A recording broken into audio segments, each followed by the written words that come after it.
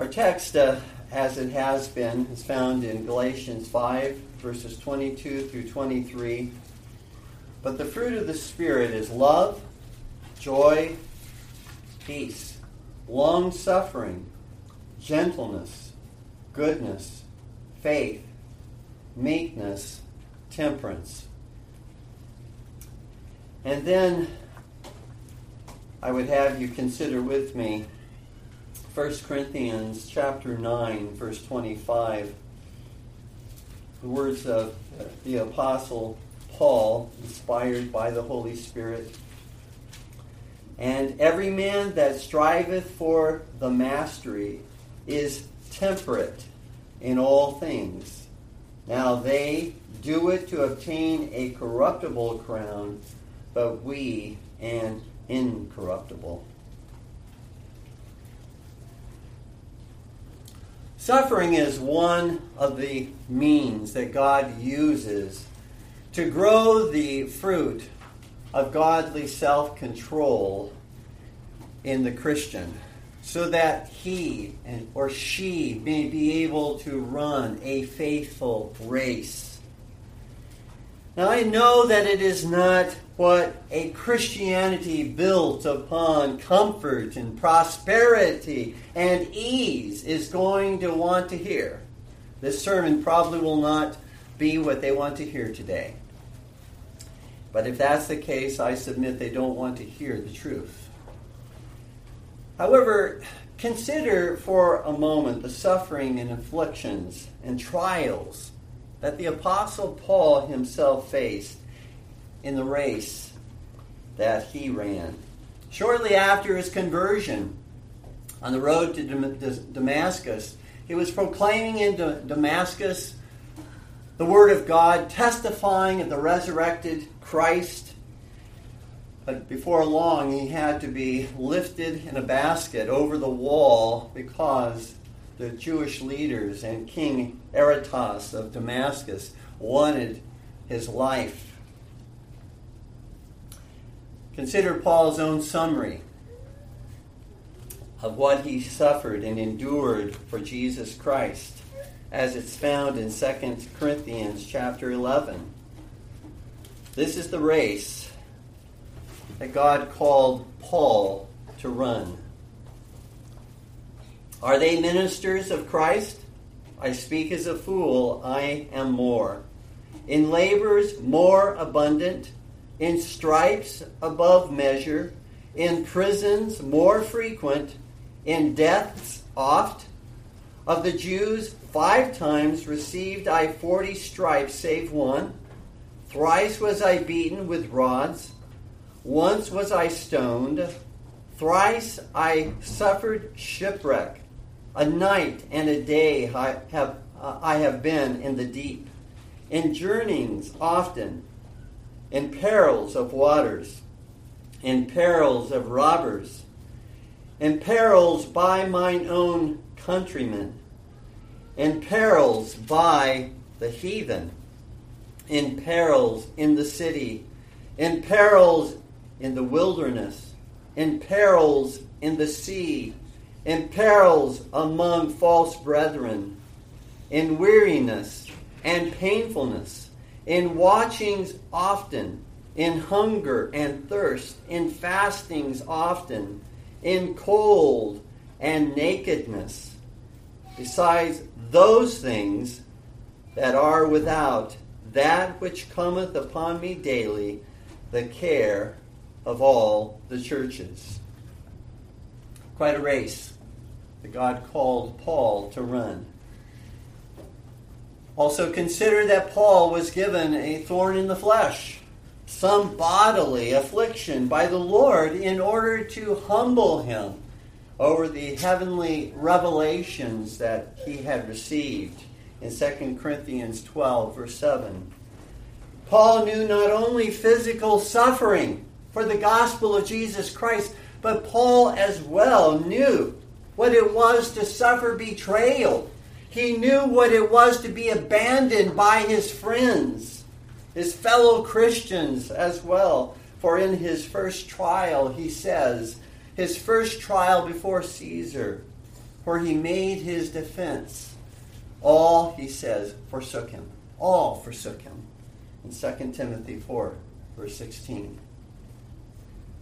Now, I find it very helpful to review the race that God gave to Paul in order that Paul might run faithfully that race appointed to him by the Lord, so that I might be reminded again and again and again that suffering for Christ is not the lot of a super Christian, but it is that which characterizes a Christian in strenuously exerting oneself, running the race that is set before him or her.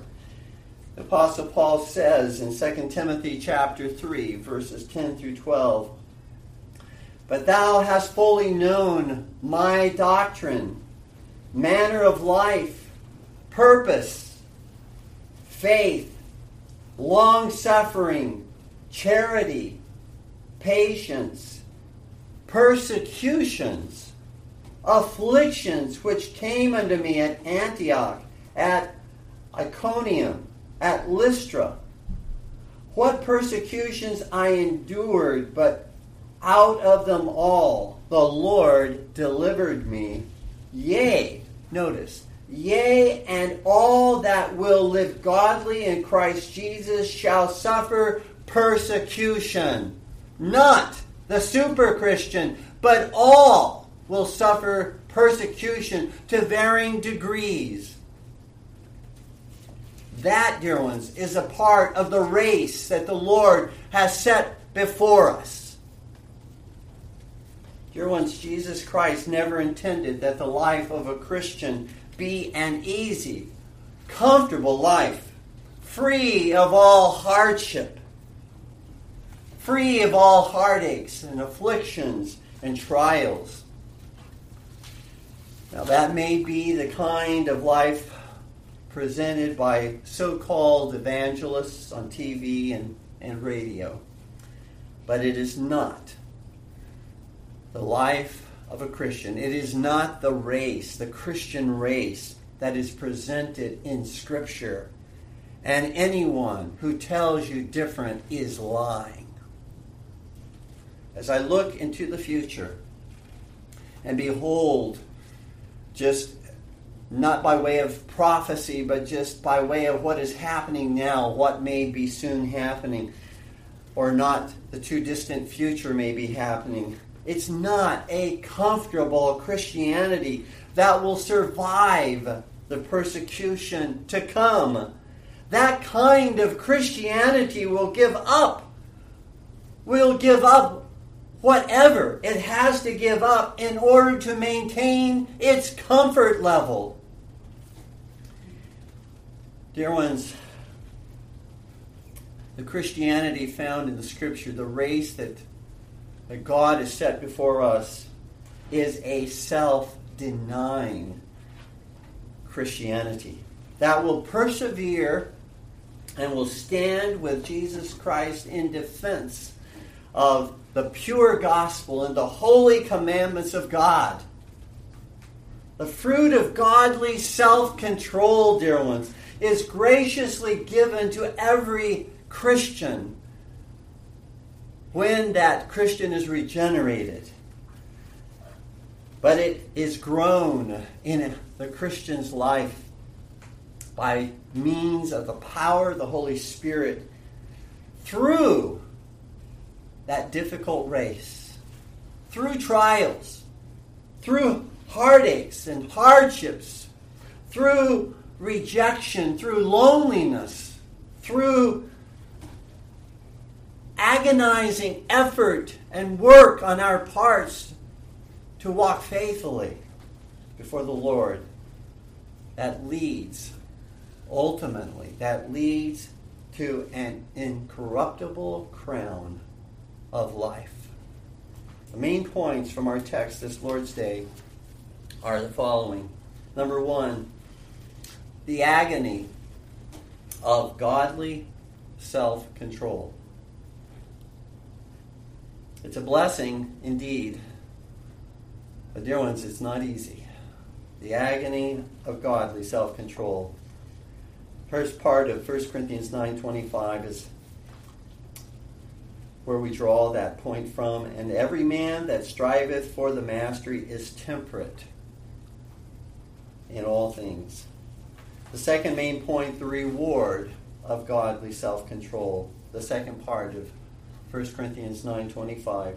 Now they do it to obtain a corruptible crown, but we an incorruptible. So our first main point, the agony of godly self-control. And every man that striveth for the mastery is temperate in all things. First, let's take just a preliminary overview of 1 Corinthians chapter 9. In 1 Corinthians chapter 9, Paul is addressing a problem that certain Corinthian Christians were having in clinging to their so-called rights as Christians to eat meat offered to idols, even if it caused others to stumble and brought division within the church of Jesus Christ. Paul reminds these Christians that it is our duty before God to willingly lay down our rights in order to serve Christ and others, in order to live the gospel of Jesus Christ before others. He uses, throughout 1 Corinthians chapter 9, he uses his own life and his own ministry as an example of this very truth of sacrificing his rights, not clinging to his rights, not clinging to his liberty, but being willing to lay down his liberty, as it were, in order to present, to share, to testify of Jesus Christ to others. First of all, Paul states he had power. That's the word used in 1 Corinthians 9:4, which another way of translating it is authority or a right. That he had power or a right to eat and drink whatever was created by God. He says in 1 Corinthians chapter 9, verse 4, have we not power to eat and to drink? Secondly, Paul says he had power, that is authority or right, to marry, as did the other apostles of Jesus Christ, including Peter. Contrary to the Church of Rome, Peter was not celibate. He was not single. Paul says in 1 Corinthians 9:5, have we not power to lead about a sister, a wife, as well as other apostles, and as the brethren of the Lord, and Cephas, that's Peter? Thirdly, Paul also writes that he had power, authority, he had a right to be fully supported financially through means of the giving of the church. In 1 Corinthians 9:6, he says, or I only and Barnabas, have not we power to forbear working? Paul says no soldier goes to war at his own expense. No farmer plants a vineyard that does not reap from the grapes in the vineyard. No shepherd tends the sheep that does not receive of the milk of the sheep. He says in 1 Corinthians 9:7. Paul says, not even oxen tread out the corn without being paid for their services. In 1 Corinthians 9:9. For it is written in the law of Moses, thou shalt not muzzle the mouth of the ox that treadeth out the corn. Paul goes on to say that the priests, as ministers of God in the Old Testament, likewise earned a living and were paid for their work through the sacrifices brought by the people. They shared in the sacrifices in verse 13, when he says, do ye not know that they which minister about holy things live of the things of the temple. And they which wait at the altar are partakers with the altar. In other words, they're partakers of the sacrifices that are found upon the altar. So Paul states that God has ordained likewise that new covenant ministers and preachers are also to live from the contributions of those to whom they minister. In verse 14, even so hath the Lord ordained that they which preach the gospel should live of or by the gospel, by means of the preaching of the gospel. That's what God, he says, ordained. It's not a suggestion. It is God's ordination. But Paul concludes that though these are legitimate rights, he says that he has these by way of power, authority, by way of right. All of these are rights to which he was entitled as a Christian and as a Christian minister. But he has not, he says, insisted on using them if the gospel of Jesus Christ would be hindered in any way. He says in 1 Corinthians 9:15, but I have used none of these things. Though he was entitled to do so, though he could have done so, he refrained from doing so, in order that his life might be such that no one would be able to accuse him of simply, as probably there were those within the congregations who said that he was simply trying to fleece the flock, simply trying to make money. He was doing it for the money that was involved in ministry.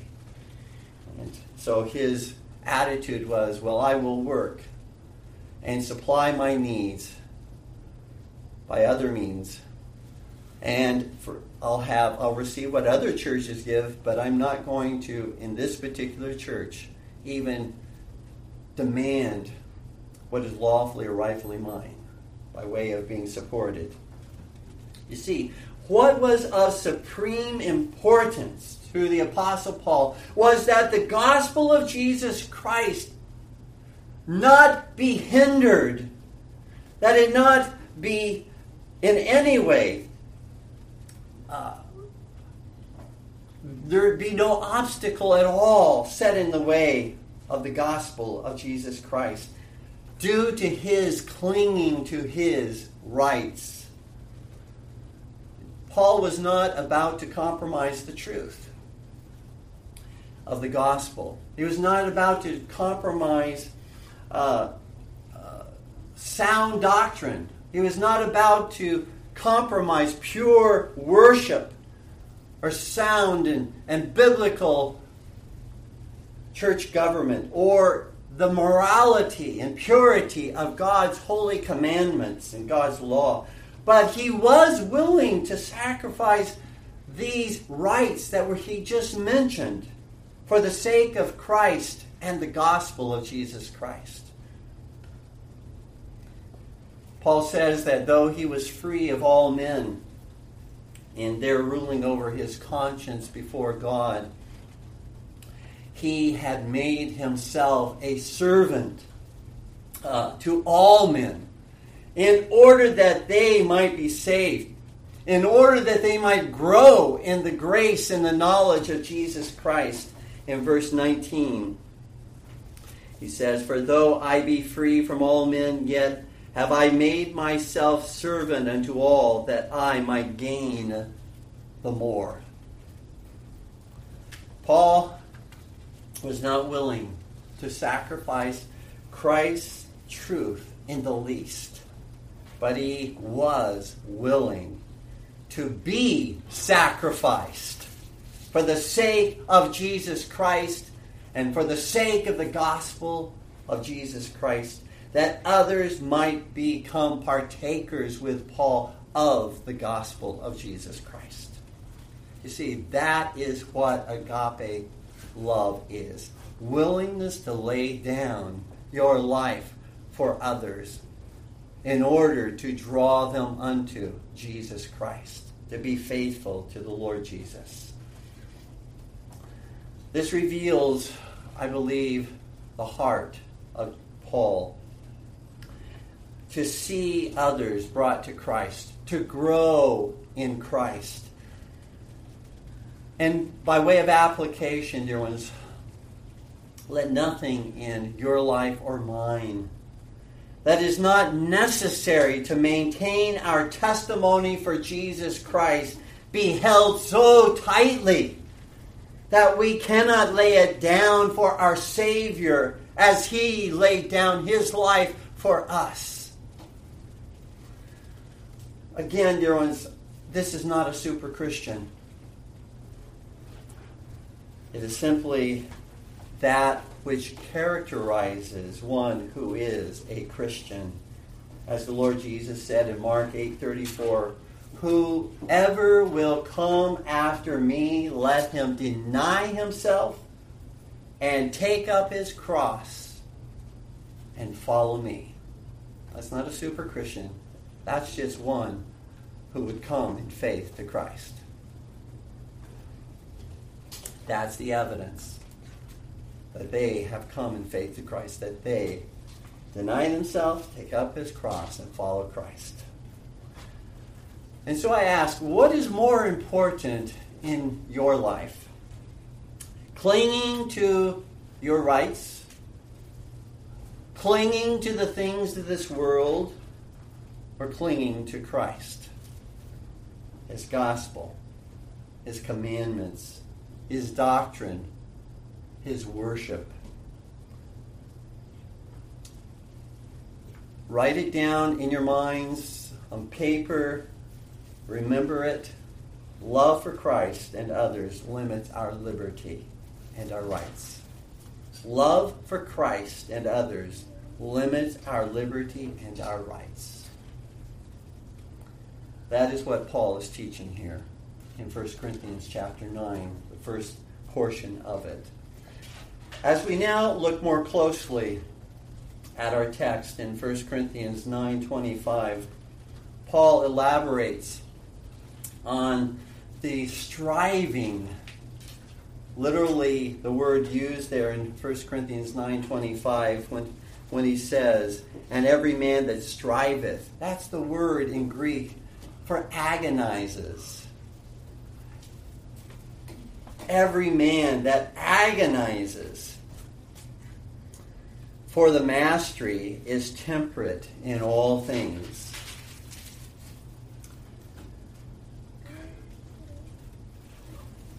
Beginning in verse 24, Paul says, "Know ye not? Know ye not?" In other words, Paul is saying, what I'm about to relate to you and teach you is an illustration of which you would be very, very familiar. And that illustration that he was about to lay before them were the games in Corinth, the athletic games in Corinth, which rivaled the Olympic Games at that time. The athletic games at Corinth, dear ones, occurred every 2 years and included events like running, like races, running, jumping, like a broad jump or a high jump, throwing, like throwing a javelin, throwing a discus, and wrestling or boxing. Both of those were a part of these games as well, wrestling and boxing. And Paul uses two of these events that I've just mentioned, particularly in what he says as he addresses the agonizing training involved in growing in self-control. He uses running a race and boxing in particular in verse 26, where he says, "I therefore so run, not as uncertainly. So fight I, not as one that beateth the air."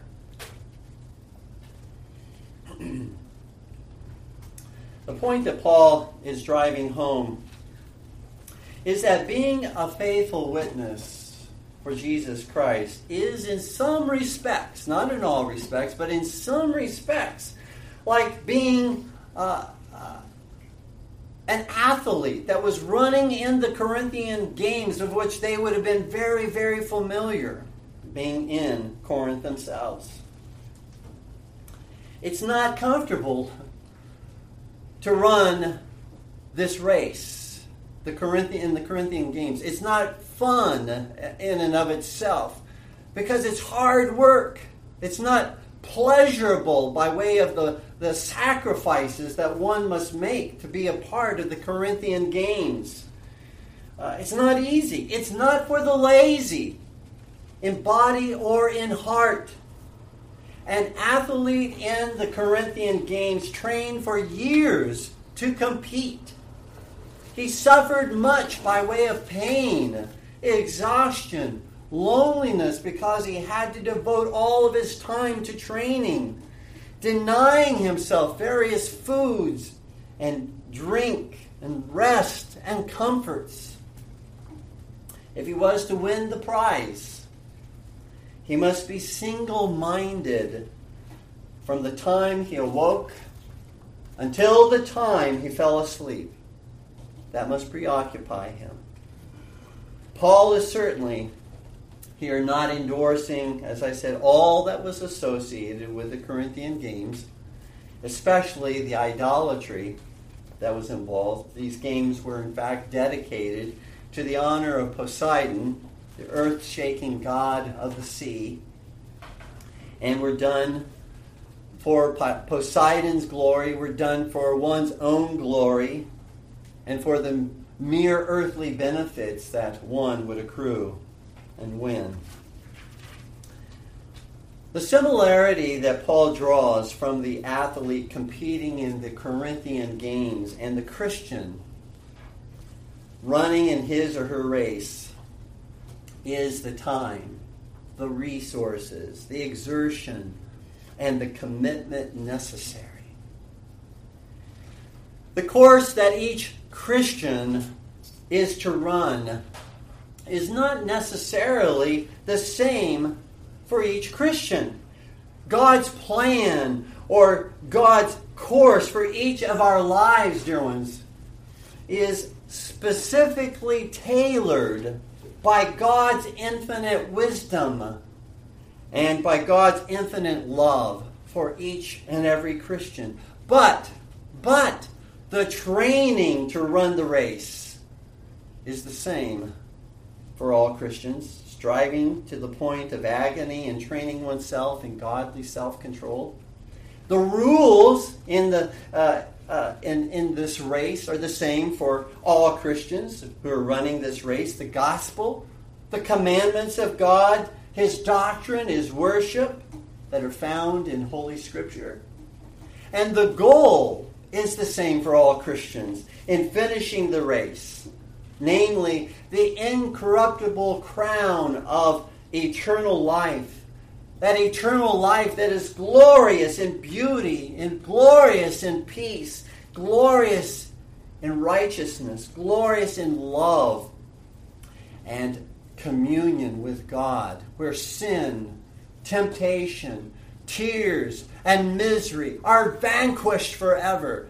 That is the incorruptible crown of life, communion with the Lord our God, uninterrupted communion with the Lord our God forever and ever. The power to run the Christian race, dear ones, comes from the resurrected Christ, who empowers the Christian by means of the Holy Spirit, who works within us both to will and to do His good pleasure, according to Philippians 2, verse 13. Having stated that that's where the power to run the race comes from the resurrected Christ, who has already run the race that was set before Him. He is finished. He's at the finish line. And because He has finished the race, having run it perfectly, He is the one who causes us, who belong to Him, to finish the race. To finish the race. But some act as though they need not strive and work as much as they ought to strive and work, because they think in terms of, well, it's the power of God that works within us in running and finishing the race. And so they slough off. It's the power of God that does so. So they don't think they need to exert themselves. So they do not think that they need to exercise themselves, agonize in their running this race for the Lord.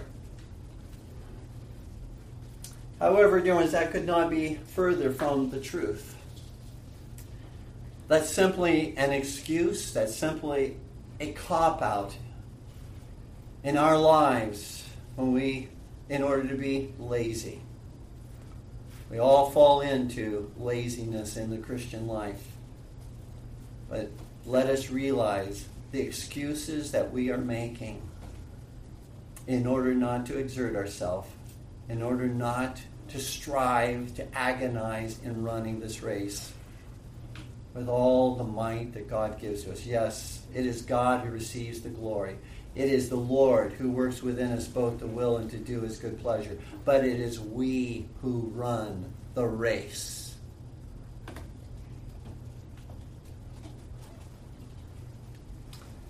And it's because He does work within us both to will and to do His good pleasure that we don't have an excuse to be lazy, but are all the more empowered to be diligent and to strive in running this race. To exercise ourselves to godliness, as Paul says in 1 Timothy 4:7. To strive, literally to agonize, as Paul says in 1 Corinthians 9:25, in running and finishing the race that God has set before us.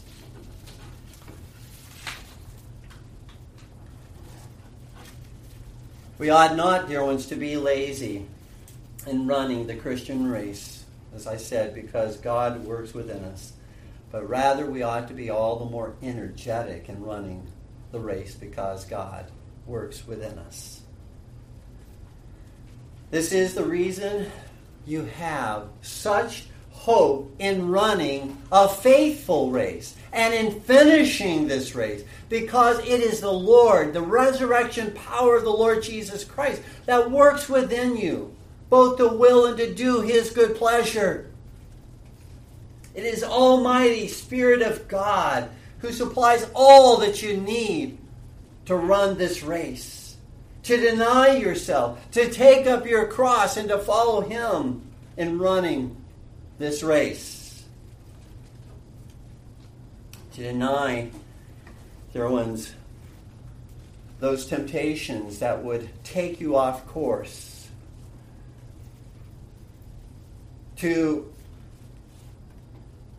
overcome those obstacles in your course, in your race that are set before you.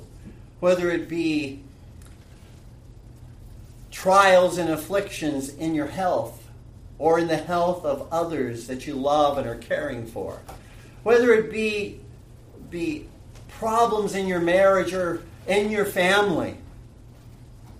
Whether it be sins with which you are warring, seeking to keep outside the wall of self-control. Whether it be attacks from those at work, slandering your name, bringing the name of Christ to derision.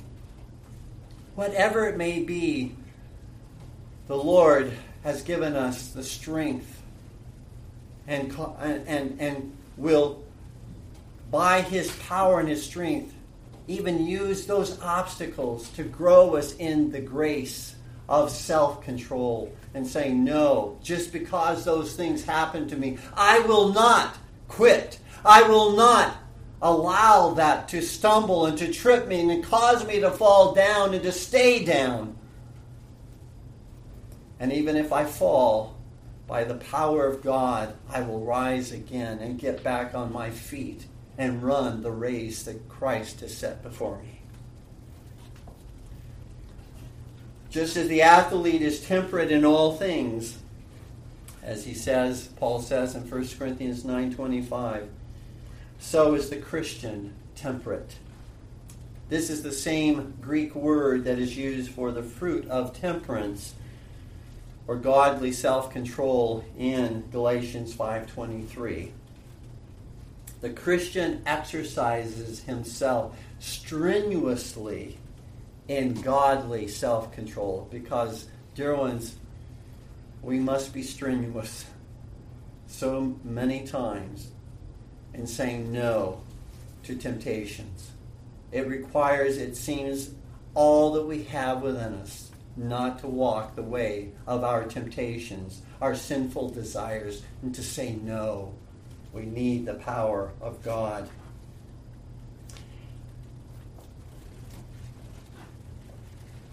You see, dear ones, the Christian awakes each morning, and the Christian commits himself or herself in running this race every day. The Christian commits himself or herself to Jesus Christ in prayer, spending time with the Lord God, reading His Word. The Christian does not just wander aimlessly into the day.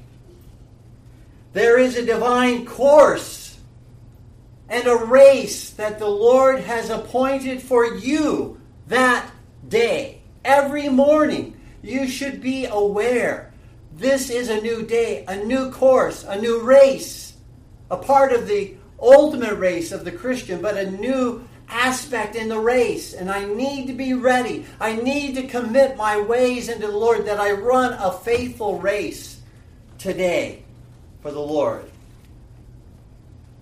You see, this is not a running wherever he or she, that is where a Christian wants to run, or running the most comfortable in that Christian's opinion, the most comfortable course. It is running the course which the Lord has placed before us. You see, our running the race each and every day is not practicing to run the race. It is running the race. It is running in earnest. Every day, dear ones, is the real thing. It is the race. It is the Christian race, and we need to prepare ourselves at the very beginning of each day for running faithfully by means of godly self-control, the real Christian race that is set before us. Then, having begun the day with that renewed commitment and sanctification to Jesus Christ, the Christian continues to pray throughout the day. Pray without ceasing by way of whatever you're doing, seeking to interject a matter of praise and thanksgiving to the Lord, a request that comes, a petition that comes to you that you offer to the Lord to pray for someone. In other words, throughout the day, the way we run faithfully is by keeping our eye of faith and hope, love and obedience upon Jesus Christ. If we get completely distracted, if we completely forget the Lord in the course of our day, we ought not to be surprised if we don't run a faithful race that day.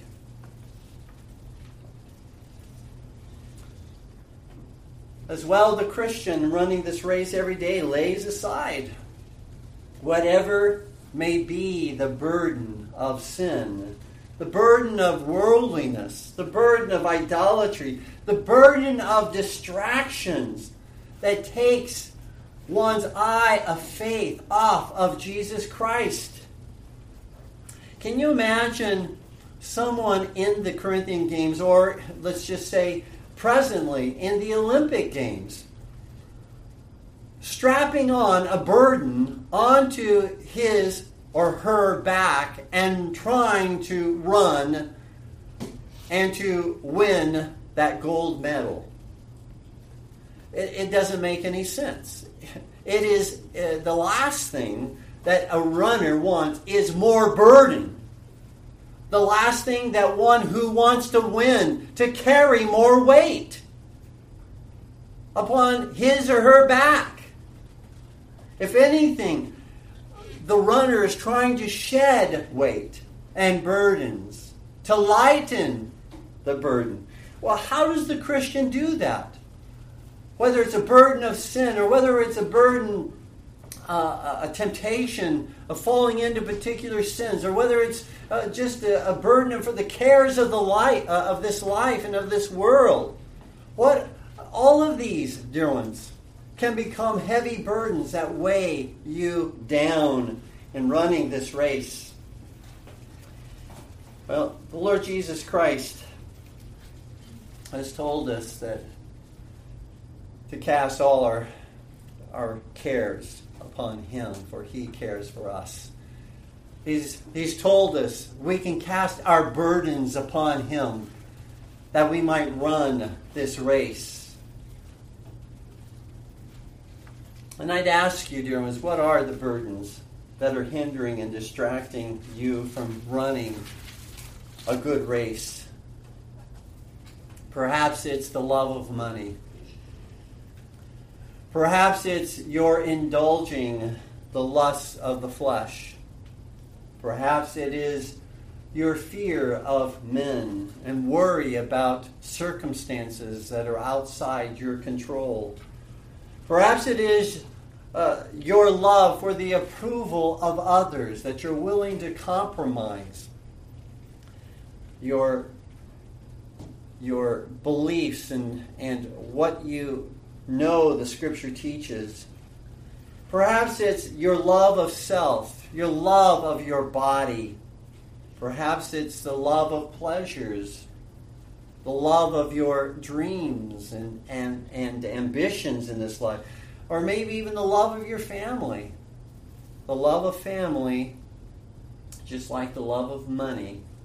Neither money nor family are sinful in themselves, but the love of money and the love of family can be a heavy burden that keep us from running a faithful race if we love them more than we love the Lord Jesus Christ. Perhaps that heavy burden you're carrying around with you even now that is hindering you from running a good race is bitterness in your heart toward others who have offended you.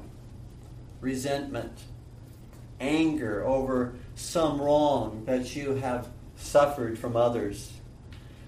Perhaps that burden that you are carrying is your own laziness, your procrastination to cast that burden off so that you can run that race and to continue to cast it off. If that burden comes back on you, if you take it back on you, well, you cast it off again. You cast it off again because you want to run that good race in faithfulness to the Lord Jesus Christ. Perhaps that burden that may weigh you down is having failed so many times in running a faithful race by way of tripping over the same obstacle that's in your path, falling over that same obstacle. And you continue to fall, you continue to fail in that particular area of living for Christ. And you perhaps have given up in fear of continuing to fail and to fall. Dear ones, as I said, it is the power of God that works within us, that causes us to run a good race and to finish the race. And those who will finish the race must get up after they fall. They must. If they are trusting in Jesus, if their eye is upon Christ at the finish line, that eye of faith and trust is in Him to see them to that finish line, they will get up. You will get up, dear ones, though you have fallen so many times, and you will continue to look to Christ in overcoming that particular heavy burden.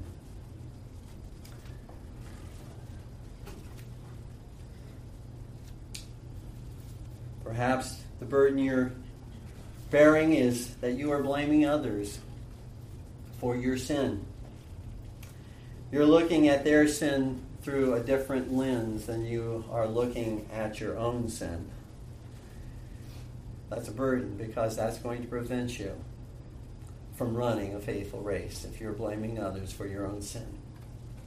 Dear ones, godly self-control will do that which is hard. Godly self-control will do that which is uncomfortable, which is even strenuous and agonizing in casting off the burden that hinders and distracts you from running a faithful race and finishing the course, the Christian course that the Lord has set before you. And dear ones, complaining about the course that God has given you to run, while all the time you look over at somebody else's course that they're running, and you say, wow, their course certainly seems to be a much easier course than the course that God has chosen for me. Thinking that way is not going to make your course and the running of that course any easier. It's going to make it more and more and more difficult. Would you like to exchange, you're talking about courses, would you like to exchange courses with the martyrs? Would you like to exchange courses with the Apostle Paul that we read about? God in His wisdom, God in His love for you as His dear children has given you a course for you.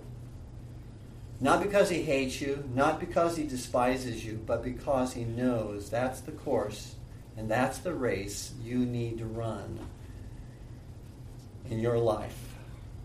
If there had been a more wise, a more loving plan, because God is infinitely loving and infinitely wise, He would have chosen that for you. So the fact that you are running this race and running this course is an indication of His great love for you. And He is the one who will see you through it.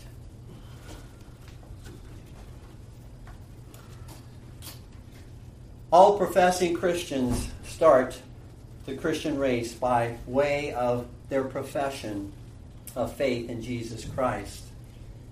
But dear ones, not all professing Christians run the race faithfully or even necessarily finish the race. All true Christians will finish the race. But dear ones, many professing Christians start the race. And they may start at the gun, as it were, and they're out of the blocks like a speeding bullet. They fall and they stay down. How many have we seen in our lives start the race by way of a profession and have stopped the race, have discontinued the race, and are no longer, at least by way of their profession, even in the race any longer? The Apostle Paul says in Titus 1:16, speaking of such people, they profess that they know God, but in works they deny Him, being abominable and disobedient, and unto every good work reprobate.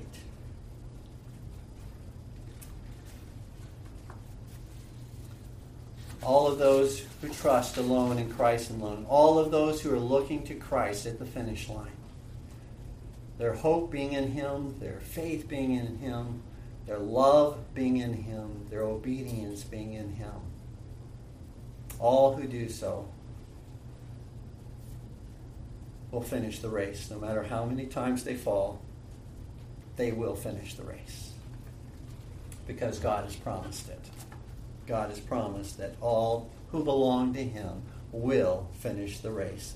In summary of this first main point, then, And the second main point will be much shorter. But, dear ones, running the Christian race, what we ought to learn from what Paul says, running the Christian race is not a comfortable stroll through the park, but is rather a strenuous and agonizing race that involves hard choices and decisions in following Christ, loving Christ more than anything in this world, being willing to suffer shame, heartache, pain, affliction, loneliness, loss of liberties and rights in order to follow Jesus Christ.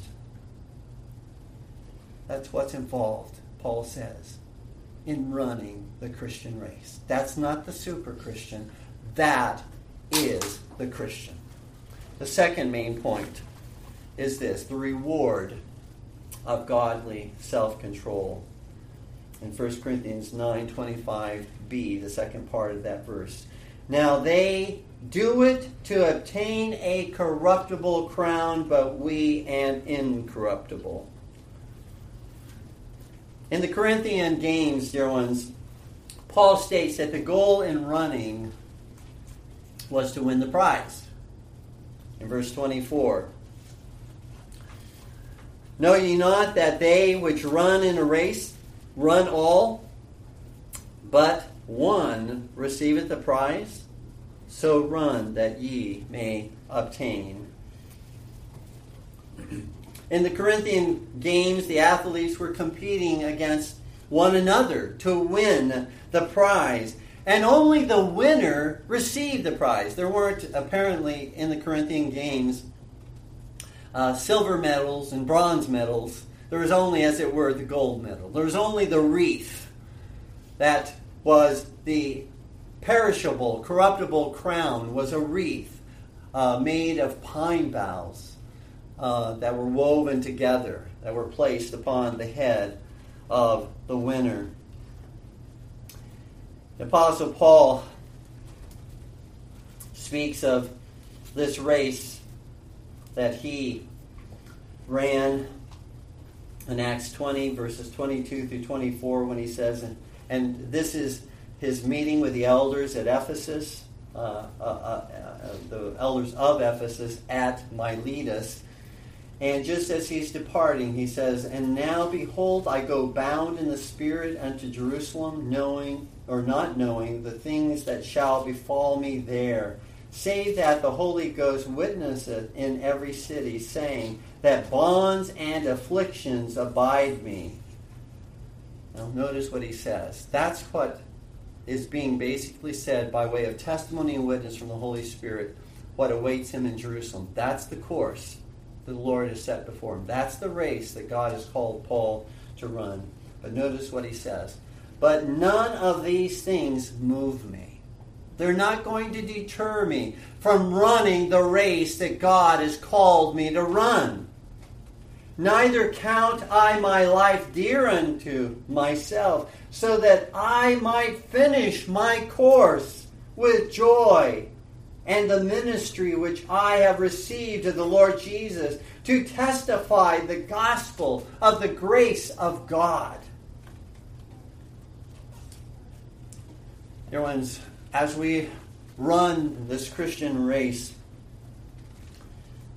rather than looking to Christ, keeping our eye of faith and trust upon Christ, our hope upon Christ, our love upon Christ, our obedience upon Christ, we are tempted in the course of our Christian race to look, as I said, our race and compare our race with someone else's race, and to complain about the race that God has called us to run. We're tempted as well to, as we're running the race, to look up in the stands to see who's cheering us on, to see who is approving of our running the race, rather than keeping our eye upon the Lord. Because, again, that's a very proud way. When we're simply looking for the approval of others and running the race, Again, pride, conceit is going to well up within us. Regardless, dear ones, of the race that you have been called to run, the reward is the same for every Christian. An imperishable, incorruptible crown of life, Paul says in 1 Corinthians 9:25. The athlete in the Corinthian games trained with all of his might and ran with all of his strength to win a corruptible and perishable crown or wreath made of pine boughs, along with some other earthly benefits that came with it. What agonizing exercise and strenuous exertion, and all for a crown that perished. All for a crown from the moment that it was placed upon his head began to die, to wilt, to perish. If therefore, dear ones, those who are not Christians, those in the Corinthian games would work so hard. Even today, if even those who are not Christians will work so hard in sports and athletics, will work so hard on the job, will work so hard in school and exerting themselves, will work so hard in their marriage and in their life in order to gain that which will perish because they're not Christians. How much more we who are Christians must strenuously exercise ourselves to godliness in order to gain an eternal crown of life. A crown that will never perish, that will never pass away or fade. Where, dear ones, your treasure is, there will your heart be also, Jesus said in Matthew 6:21. And I submit to you likewise, where your crown is, that for which you are working, that for which you are exercising yourself so strenuously, there will your heart be also. Dear ones, it is time for us all to take inventory, because all eternity depends upon what crown you seek, whether a perishable crown or an imperishable crown, and whether by your desire and by your strenuous effort you believe that crown is worth obtaining. Those who fall in the course of the race and do not get up do not believe that the crown of life is worth it. Life is just too hard. It's too difficult. And they weigh everything by what they experience in this life. But those whom the Lord genuinely regenerates and saves, who are looking to Christ alone, say that crown is worth everything. Whatever I must suffer, whatever I must go through in this life, to have that incorruptible crown of life is worth it. Paul closes by applying these words and these truths to his own life. And dear ones, so should we make application to our own lives. In exercising godly self-control in his own life, Paul says, I keep under my body and bring it into subjection. Just like he says was true of the Corinthian athlete. So he says concerning himself, I keep under my body and bring it into subjection in 1 Corinthians 9:27. You see, what Paul is saying is that he exercises godly self-control to the point of buffeting. That's what the word is there. To keep under is to buffet his body. with bruises if necessary, in leading his body captive to the will of God. Again, this is not enticing the body with candy, if it will but submit, please submit. And it's not that type of an attitude. It's buffeting the body. It's exercising godly self-control. It's taking whatever strong measures are necessary to exercise that godly self-control over the appetites of the body and the heart. Paul is using the imagery of the athlete who seems to be punishing his body in order that the body will be able to run or box or jump or wrestle in such a way as to gain the crown.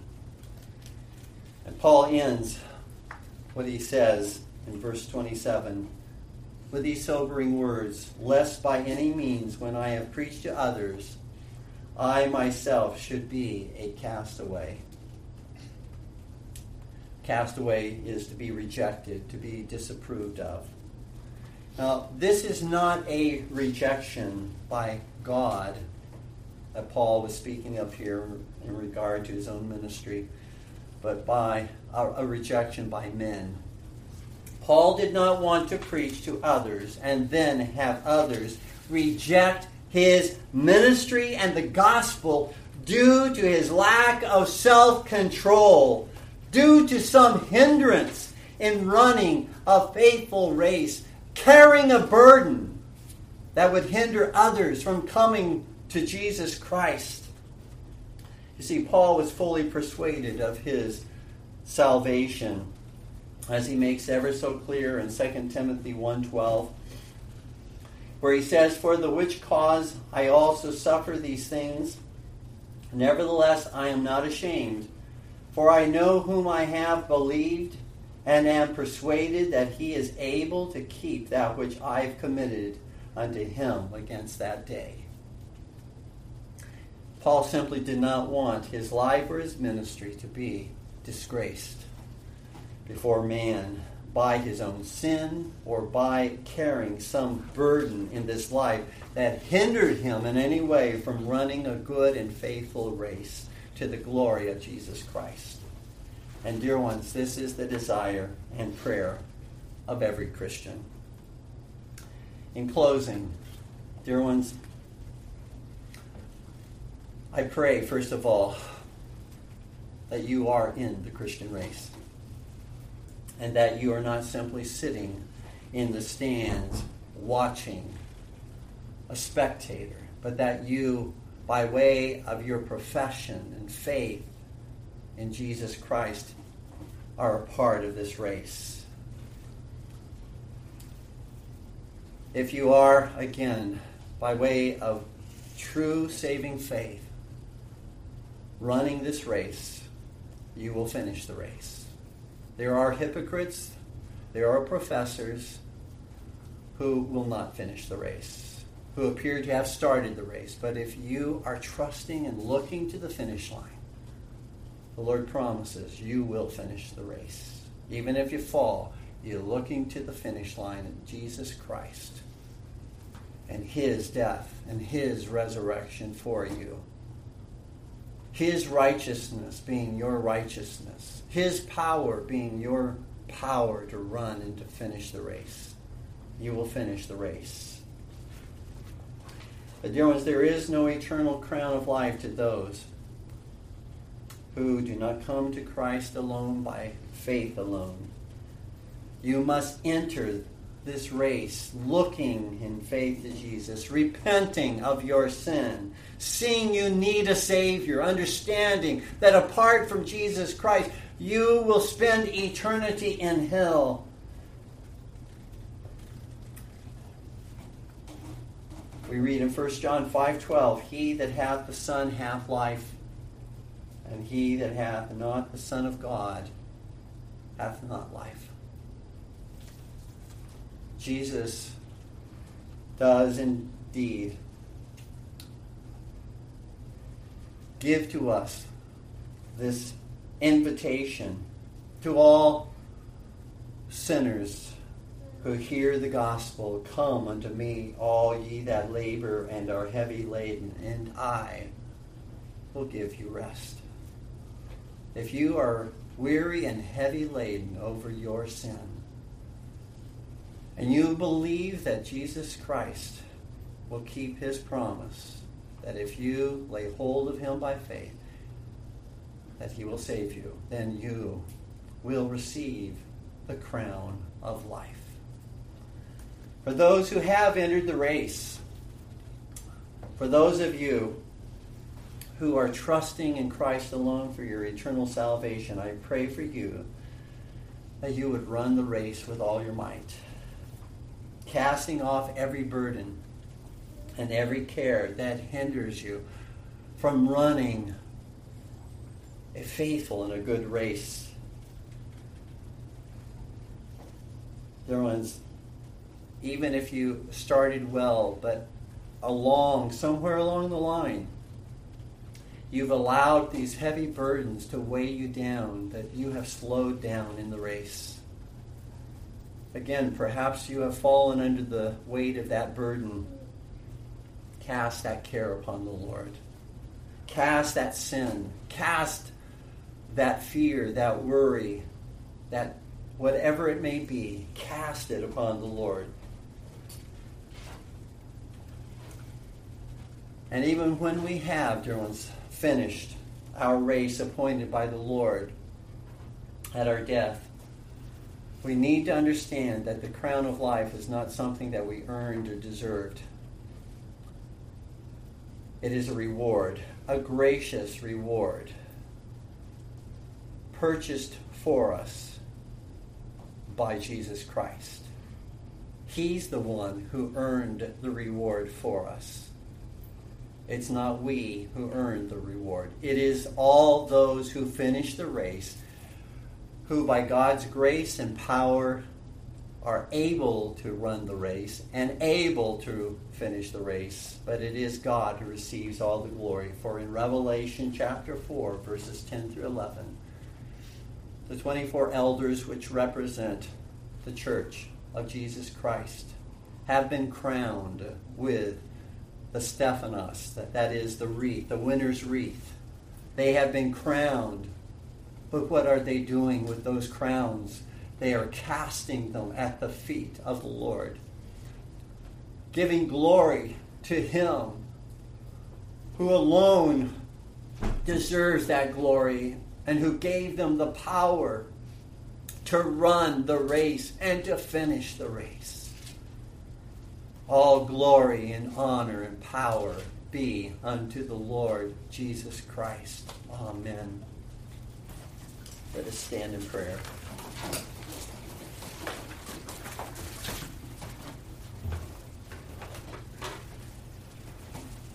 Our gracious God, we come unto Thee this day, praising Thee and thanking Thee that Thou has again shown us the importance of godly self-control, the fruit of temperance in our lives. And that, Lord, we would be those who endure whatever heartache, pain, suffering that Thou hast placed in our course that we are called to run. That, Lord, Thou would grant to us an ever-growing abundance of godly self-control, that we will not quit, that we will not give in to those temptations, that we will say no to that and yes to our Savior, and getting back up and running, Lord, this race and finishing the course which Thou hast laid before us. We praise Thee, our God, that Thou art the one who will accomplish this in our lives. Thou art the one who will reward us, having given us the strength to do so graciously. Thou wilt give us graciously, freely, even a crown of everlasting life. We praise Thee and thank Thee, our God. In Jesus' name, amen.